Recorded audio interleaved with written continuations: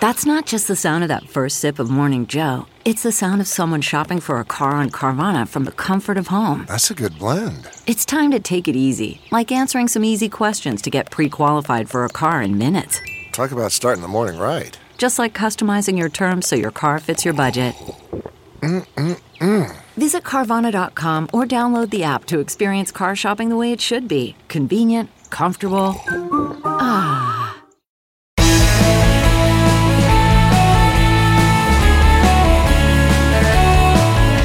Hello. Well, we're back with another episode of the Bill Press Pod, and we're so glad to have you with us. What a change of scene. 1 week ago, we'd never heard of him. But today, outside of war in the Middle East, he's all you hear about. Of course, I'm talking about the new Speaker of the House of Representatives, Mike Johnson of Louisiana. Well, he may be a new face for most of us, but it didn't take us too long to figure out how he got the job. 3 reasons. 1, he's just as conservative, maybe more as conservative than Jim Jordan, but not as obnoxious, so he hadn't pissed off as many people. 2, Donald Trump likes him. And 3, he was willing to take the job. There it is. So now, what do we know about this new guy, and what can we expect? Can he hold the caucus together? Can he avoid a government shutdown? And how long is he likely to keep his job? Who the hell knows? But if anybody does, it's today's guest, Hulse, who spent 3 decades covering the Hill and is now chief Washington correspondent for the New York Times. Hello, Carl. Good to talk to you. Thanks for joining us today on the Bill Press Pod. Happy to do it. So, what a wild week last week. Wild month, actually. Wild month, exactly. And, just to sort of sum up the insignificance of last week, I wouldn't normally turn to this source, but I want to play a little clip from a man that you know well, Congressman Matt Gaetz, summing up what happened last week. Here he is on the Steve Bannon podcast. MAGA is ascendant, and if you don't think that moving from Kevin McCarthy to MAGA Mike Johnson shows the ascendance of this movement and where the power in the Republican Party truly lies, then you're not paying attention. Carl, I hate to admit it, but the guy's right, isn't he? Yeah, you can't really disagree with that. One quick aside, Steve Bannon has been a very crucial part of this whole thing with his podcast, and Annie Carney for the Times did a really great story on Bannon's involvement. But yeah, I mean, it's hard to argue. This is the most conservative speaker we've ever had. And, his predecessors, and I did a piece for the Times about how ill always befalls Republican speakers over the years, but they all tried to take advantage of the conservative movement without being really a big part of it. But Mike Johnson, he's deep in it. He is an extremely conservative guy, and also, of course, very religious. Somebody described him last week as an evangelical's evangelical. I think that this was a big moment. It's taken really since the Tea Party movement for them to fully realize their power, but they do have their man in the speaker's chair now. So he was as easily as conservative as Jim Jordan, but just not as much of a pain in the ass. Is that kind of well? I mean, you could probably argue he's more conservative than Jim Jordan. Jim Jordan from Ohio. This man is from the heart of the Bible Belt in Shreveport.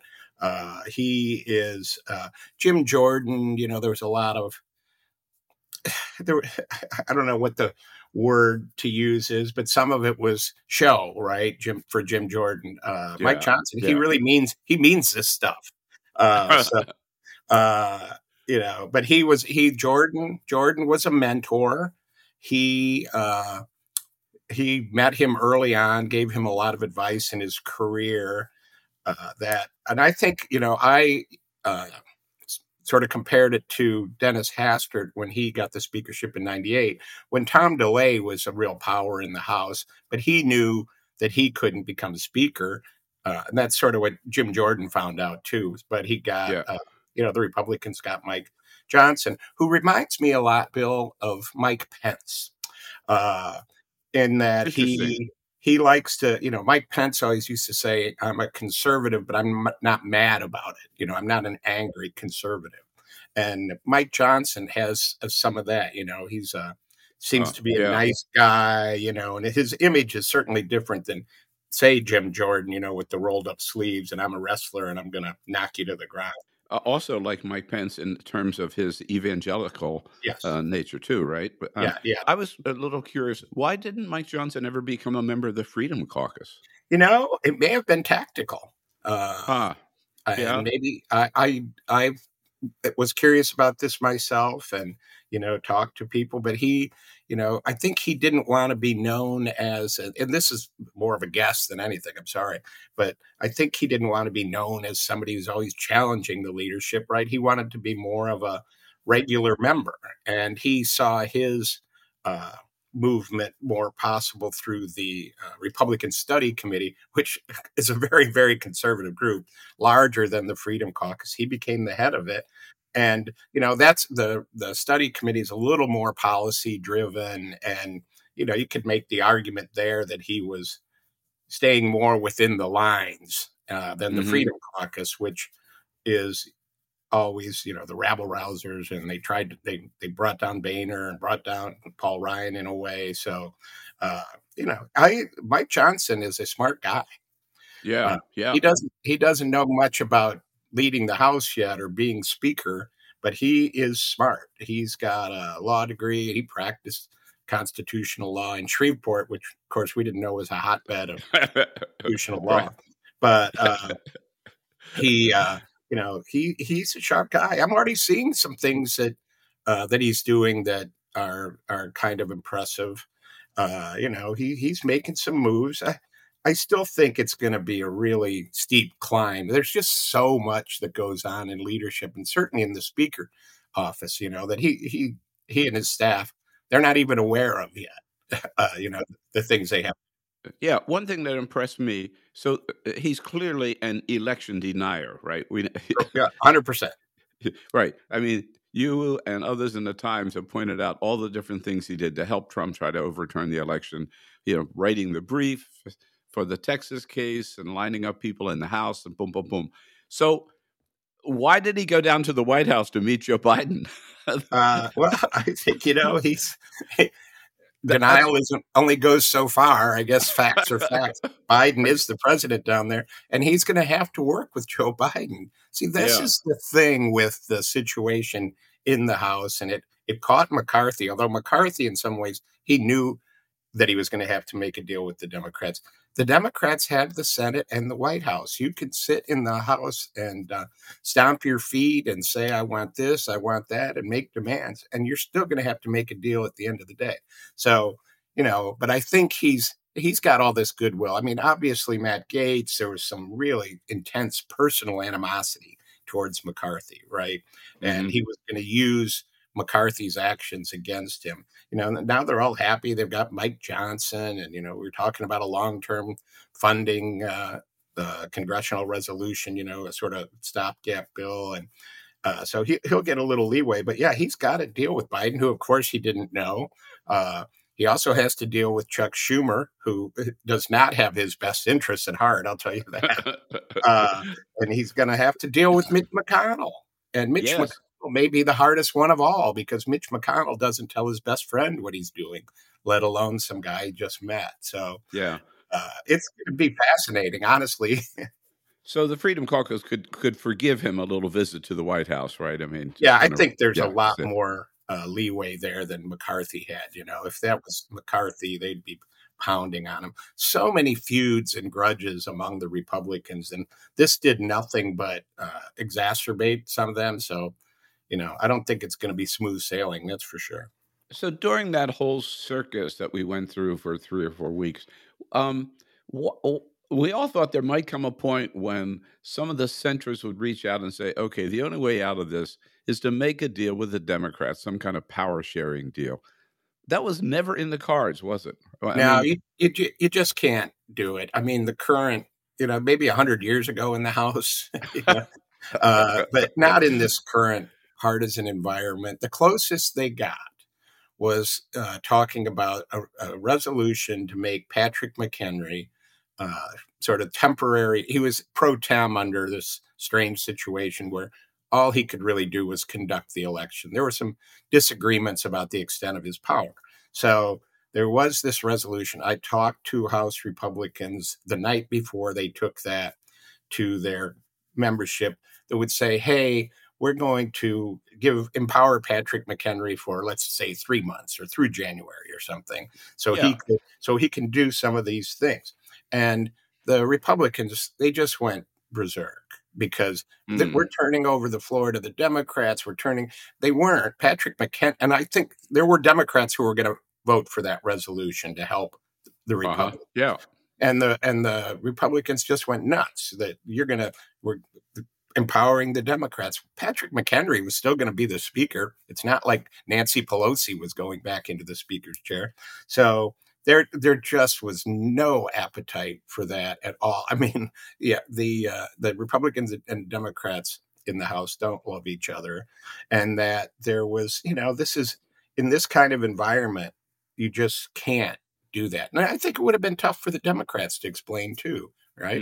Why are you all of a sudden voting for a Republican speaker? So I think the last time that I could find anyone of another party who voted for the other party's speaker was 2001. There was one Democratic member who voted. It would have to have been Hastert. Can you guess who that member was? You can't. So I'll tell you. It was Jim Traficant. Oh, my God. I should have guessed that. Yeah, he thought the Democrats were out to get him, so he preferred a Republican speaker. And, of course, he was later expelled from Congress. But, there's just no modern history of that happening. So that didn't happen. And, good. And it worked out for Mike Johnson because they were so exhausted and tired. They're like, okay, we can't do that. Let's vote for Mike Johnson. Carl, Jim Traficant voted that way so he could get up on the floor and say, Mr. Speaker, beam me up, Mr. Speaker. That's been my little pop quiz the last week or so, and nobody gets it. Yeah. But once I say it, everybody goes, "Oh, that makes perfect sense." Beam me up, right? How important a role did Donald Trump play in killing Tom Hemmer and electing Mike Johnson? I mean, I think he played some role, but I don't think it's certainly not as big a role as Donald Trump would say he played. Yeah. I mean, he stabbed Emmer after Emmer was already dead. It was, Emmer was on the ropes and Trump swoops in to deliver the coup de grace, I guess you could say.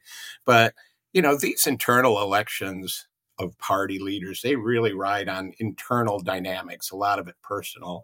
I mean, I think Trump was there and gave everybody kind of an excuse. I don't know that Trump, at the end of the day, he might not be thrilled with Mike Johnson. I could see Mike Johnson breaking from some Trump stuff, although, he wanted Trump to be president. Trump, right. I mean, yeah. Johnson really pushes the morality, right? That's an area where Trump has had some shortcomings. So we'll see how that goes. But I don't think Trump helped and, was nibbling, but I don't think he was decisive. But Emmer, it's interesting, Bill, twice, right? I've covered a lot of leadership elections. Used to be, you get in a room, you fight it out, you elect a guy, and it's for the Republicans. It's usually a guy. And they go to the floor and that's it. In this case, those rules are gone now. And people, I don't even know why they're going to have those internal elections anymore if nobody's going to pay attention to them. Just go to the floor. Yeah. Do we know anything about Johnson's priorities or I guess, what do we know about his priorities so far? I mean, I think it's the calendar that's making his priorities, right?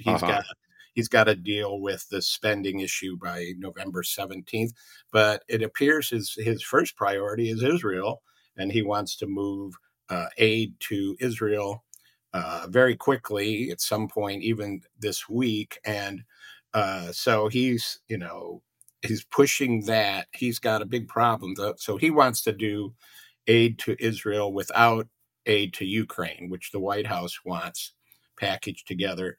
So do Senate Democrats. But the problem for Mike Johnson is so does Mitch McConnell. Mitch McConnell may be the biggest advocate for aid to Ukraine in Washington. I mean, he really is pressing this. So Johnson showed he wants to get ahead of the Senate, which is smart. One of his commandments, one of his new commandments, could be do unto the Senate before the Senate does unto you, right? And so he's moving quickly there, but the Senate could just put in the Ukraine money and send it back for some ping pong. But that's it. But he's got to get this spending situation rectified. The Republicans have been fighting amongst themselves about spending on the individual bills. They're going to have to negotiate these bills with Democrats. So he sounds like he wants to get what we call, as you know, a continuing resolution through into January to allow them time to move their bills. That would be great. It would be great for everyone in Washington because their Christmas vacations would be protected, which is, of course, what everyone's really interested in. And but how he does that, what the spending level is in that bill, it's all to be determined. There's a lot of stuff going on here for him to deal with. And he's got some censure resolutions coming up, Yeah. Everybody's censuring everybody else, and there's a move to throw out Santos, the notorious now New York Republican. So he's also got to deal with some of those things, and he doesn't really have a big staff, right? He's just basically promoting his Louisiana staff, and on the House side of the Hill right now, those staffers are young, not that experienced, so it's he's got his hands full, and he's probably a guy who's used to, going home on the weekends and not killing himself. And, he's got family and kids, and it's probably going to be a real adjustment for him just in his personal life. Yeah. So a couple of clarifications here on Ukraine. My understanding is he's for funding Ukraine, but not tying it to the aid to Israel. Is that you? Yeah, am I right? Well, I think you're right, and that's my perception too. But I think his view is evolving toward funding Ukraine. I think there was some uncertainty about how committed he was, and he met with McConnell and basically came out and said what McConnell says: we have to stop Putin. And he just doesn't. There's a lot of Republicans in the House, which is so, to me, the party of Reagan, right? Fighting to not fund an ally standing against Russia. It's really almost inconceivable. But you have a lot of people there. So I think he wants to get the money going to Israel. But a lot of folks think if you don't do the Ukraine aid now, with several things, it sends a horrible message to Ukraine and a positive message to Putin. And it just, they didn't fund Ukraine in the temporary bill that the government's operating under now. That people thought that was a bad message. They don't want to do that twice. And it just makes it harder and longer to get. This is the opening. This is the opening. And there's going to be a lot of pressure. But I don't think he is viscerally opposed to the aid, which is actually probably a good thing for Ukraine. But I think it's going to be a fight to how it gets through. And by the way, as we know, Mitch McConnell sort of upped the ante by inviting the Ukrainian ambassador down to Louisville for a big meeting in Kentucky. So no doubt about where Mitch McConnell stands on this, right? Mitch McConnell is the biggest advocate for NATO. I mean, this is his worldview, and that we need to stop Putin now. He thinks about World War II. He is very determined. This is a legacy issue for him, and there's resistance among Senate Republicans, but there's certainly more Senate Republicans for this aid. So, McConnell he's still struggling with his health issues, despite whatever he says. I mean, he's not quite up to where he was before, certainly. And this is what he's going to put his energy into, to getting this done. Mm-hmm. So, Carl Hulse, it's so good of you to join us. We're going to take a quick break.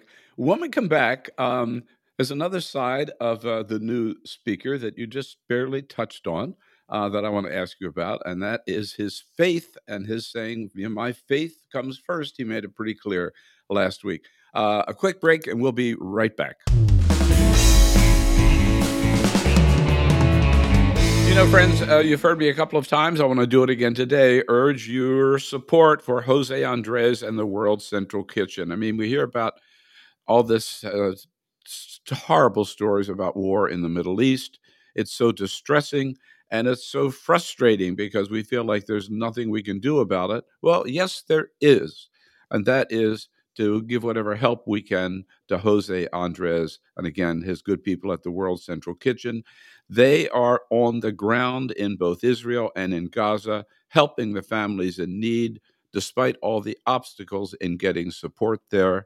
Check out their website at wck.org and send Jose Andres whatever help you can. Again, World Central Kitchen, wck.org.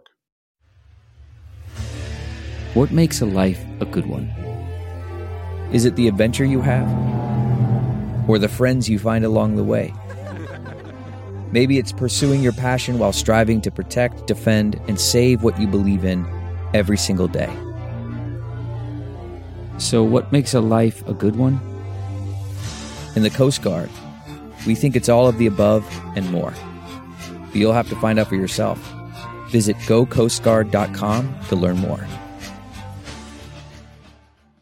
CarMax is putting peace of mind back in car shopping by putting you in the driver's seat to find a ride that's right for you. Because at CarMax, we believe you shouldn't just settle for a car. You should love your car. That's why every car we sell is CarMax certified quality, so you can be sure with upfront pricing that's the same for every customer. So don't settle. Find love at first drive and start shopping now at CarMax.com. CarMax, the way car buying should be.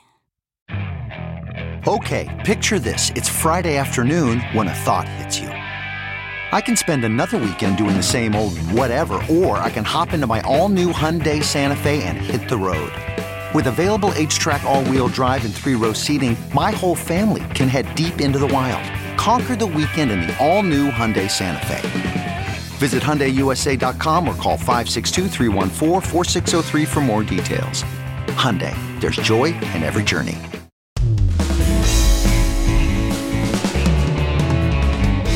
And we're back on today's podcast, taking a look, an in-depth look at our new Speaker of the House of Representatives, Speaker Mike Johnson. Our guest, Carl Hulse, who has been covering the Congress for some 3 decades now, Chief Washington Correspondent for the New York Times, and Managing Editor of First Draft, which is a morning political newsletter from the Times. So, Carl, the first night of the full day that he is Speaker, Mike Johnson does the obligatory appearance on Fox News on Sean Hannity, and he says, "You want to know who I am? Here it is." Someone asked me today in the media, they said, it's curious, people are curious, what does Mike Johnson think about any issue under the sun? I said, well, go pick up a Bible off your shelf and read it. That's my worldview. That's what I believe. Whoa, didn't say the Constitution, right? He said, most take people the would say, Bible. pick up the Constitution, right? Everybody in Congress has a pocket copy and they all wave it around. Evidently, maybe Mike Johnson has a pocket Bible and he's going to wave that around like people wave around their. So what's it really say about him? I mean, he is a deeply religious person, deeply, and, guided by his faith, obviously, very conservative. There's been much written already, including by us, about, is Mike Johnson a Christian nationalist? Some people would say he is. Separation of church and state is a different view there. The Bible, you wonder how it handles like subpoenas and impeachment and, things like that.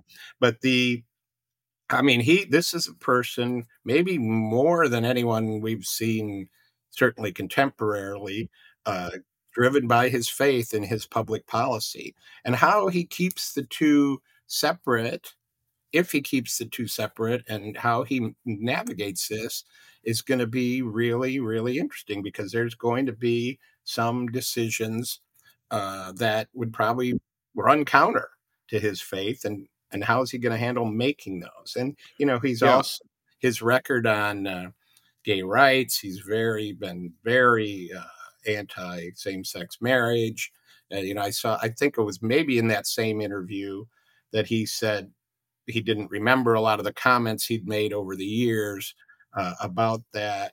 That's convenient. But this is going to be this is going to be a struggle for him, I think, because there's a lot of Yeah. things that the Speaker of the House has to do that really aren't that religious.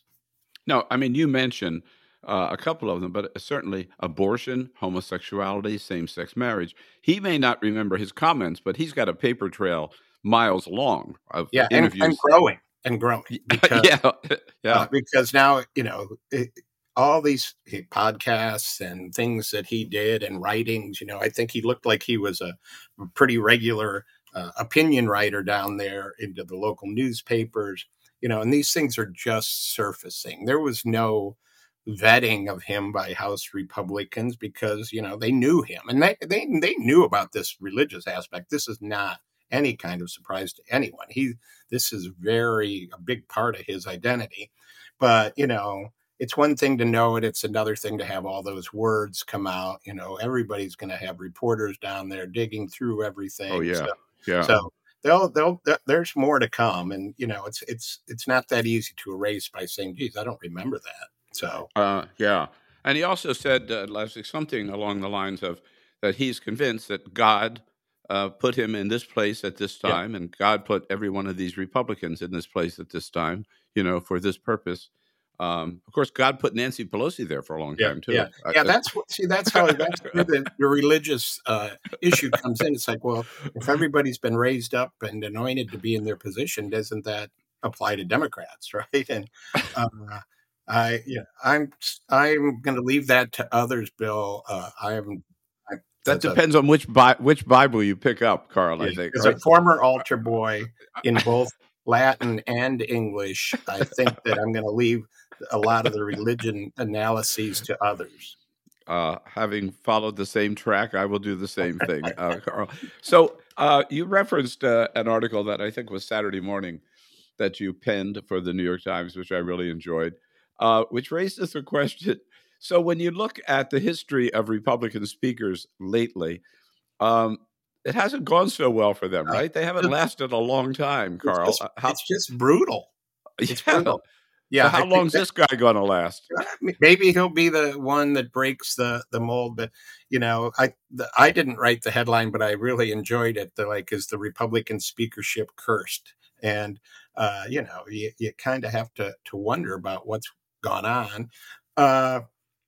But the issue for the Republicans in a lot of ways has been, how do I deal with my right wing and how do I deal with a Democratic president? Because that's where it's really gotten to be problematic because, you have to make a deal when you don't control the government. Dennis Hastert, who was the longest serving Republican speaker lately, and then, of course, ended up in jail after he was out of Congress because of some earlier sexual abuse cases while he was a high school coach. But he worked mainly with George W. Bush, so he was able to navigate it. The other ones have had to run up against Democratic presidents, and so you have to make a deal, and then your right flank revolts. So, Mike Johnson basically has that situation. But as we said earlier, I think he's certainly got a honeymoon right now with his members, but we'll see. I mean, the members of the Freedom Caucus, they're really, they don't have much patience. They don't recognize that you have to cut a deal. They're like, we're going to cut spending. We're going to do this. We're going to do that. Well, Chuck Schumer and Joe Biden have something to say about that. And that's how Washington works. And but I think he's in good shape for now. I think the hard part for him is just going to be figuring out what is actually going on here. And he's going to be dealing with some extremely experienced people on the other side who are going to try and undermine him in all sorts of ways. So Right. we'll see how he manages it. Does the motion to vacate still exist? Yeah, it exists. There's some talk about getting rid of it. That, of course, is the motion that allowed Matt Gaetz as a single person to move to vacate Kevin McCarthy. There's some talk to get rid of it. They'll have to do it on the floor. It's part of the House rules package. So they will need, will all their members vote for it? They'll probably want to raise it to basically what Nancy Pelosi did, a majority. It takes a majority to do it. Of course, Gates did it by himself. 7 more people joined him, and all the Democrats voted against McCarthy. I could see Democrats voting to change it. I know Steny Hoyer has been open to that idea. I presume maybe Matt Gaetz, in a great show of faith and confidence in Johnson, would vote to change it, right? So I think it'll come up, but I'm not sure about the timing. And you mentioned Dennis Hastert. The Hastert rule is still in place, isn't it? Whereby it's where you need a majority of the majority. I think it's like internally in the Republican conference, but obviously, it's not that binding, and that's what got McCarthy in trouble. Right? He made these deals, Democratic support. I can't remember if he had the majority on both the debt limit and the continuing resolution, but it is there. And I think Johnson will really, really try and stick with that. He's not going to race out and cut these agreements, I think, and then have more Democrats vote for them from Republicans. If he starts doing that immediately, then it gets rocky for him. What happens now to the impeachment inquiry in Joe Biden? Is this something that Johnson has he spoken out on it? Yeah. He's aggressive. He's on the Judiciary Committee. He wants to I think he wants to get it going, which is another reason to wonder why he raced on to, wants to meet with Joe Biden. But he wants to, one thing that the conservatives have complained about, they get on these hobby horses, and one of them was, we need to subpoena Hunter Biden and make him testify. And there's been some reluctance to do that, but he seems to be all in on that. So I consider him all in on impeachment, and possibly more so than McCarthy was. Well, they've already held several hearings, Carl. Yeah. One would have to admit, I think they've been less than productive, right? Yeah. Where's the beef? I think people are asking. Yeah, but I don't know that. I don't know that the substance here is all that important. But I do think that he is he's pro impeachment. Mm-hmm. Yeah. Getting away from just want to wrap with, but getting away from Mike Johnson for just a second. Something extraordinary happened up in Lewiston, Maine, at the end of last week after this tragic shooting at the bowling alley there, when a relatively young member of Congress, Jared Golden, stood up and said, hey, I was wrong. I voted against a ban on assault weapons. I was wrong. I apologize, and I have changed my mind. You've covered Congress a long time. That's pretty unusual, isn't it? Yeah. That was a moment, especially for him. He has been very, very conservative. Maine, of course, is one of the top gun-owning states per capita, maybe the top. I mean, it's a big place for guns. And these shootings. It's interesting that when one happens in your backyard, so to speak, it can have a very visceral effect. And it did, obviously, on him. But there is no appetite in Congress right now for more gun control. Republicans in the Senate think that they did, after the school shooting in Texas, there was a bill. They think that they did what they could do. Then some people, and I'm including myself, thought they actually got more in that bill than I would have anticipated. But I mean, I unfortunately do not see any movement on serious gun legislation right now. And then, you're getting into next year in election year. Right. But I agree, that was quite a conversion, and it is rare. It was also striking because, of course, he's not going to change the possibility of getting a vote in the House. But in the Senate, correct me if I'm wrong, I don't think we've heard anything from Susan Collins or Angus King along the same lines. I think they're supporting some efforts, but unclear on the assault weapons. Susan Collins, I know, is focused heavily on the size of the magazines, which is an issue that people talk about. And but like I said, I think at the moment it's a dead end for gun legislation now. Well, Carl, I got to say, you cover one of the most interesting beats in the world. It's never dull around the United States Congress, right? Yeah, I know. Everybody was talking last week, a lot of young reporters, and they're like, whoa, this story is getting old. And I'm like, this is the best story you're ever going to cover. If you want to cover congressional politics, this is pretty much Exhibit A in interesting stories. So I'm happy to talk about it with my neighbor, Bill. Okay, and happy to have you on the Bill Press Pod. Thanks so much, Carl. We'll let you go back to work, and we'll catch up with you again pretty soon. All right, thanks, guys. And that's it for today's podcast with Carl Hulse, both a good friend and a good neighbor and a great correspondent for the New York Times. You can follow him, his reports from Congress every day in the New York Times, where he's the chief Washington correspondent.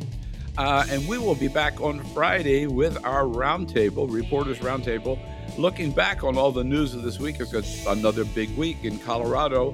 There'll be a court hearing on whether or not, under the 14th Amendment, because he encouraged the insurrection, whether Donald Trump is even eligible to run for president. That big question coming up for the first time in a courtroom in Colorado this week. Also, of course, we'll continue to follow coverage of the war in the Middle East and its political impact back here at home. And MAGA Mike, Speaker Johnson, will be kind of plowing through his first full week as Speaker. So we'll see how well he does. So have a great week, everybody, and then come back and see us on Friday for the Reporters Roundtable and the next edition of the Bill Press Pod. Have a good one.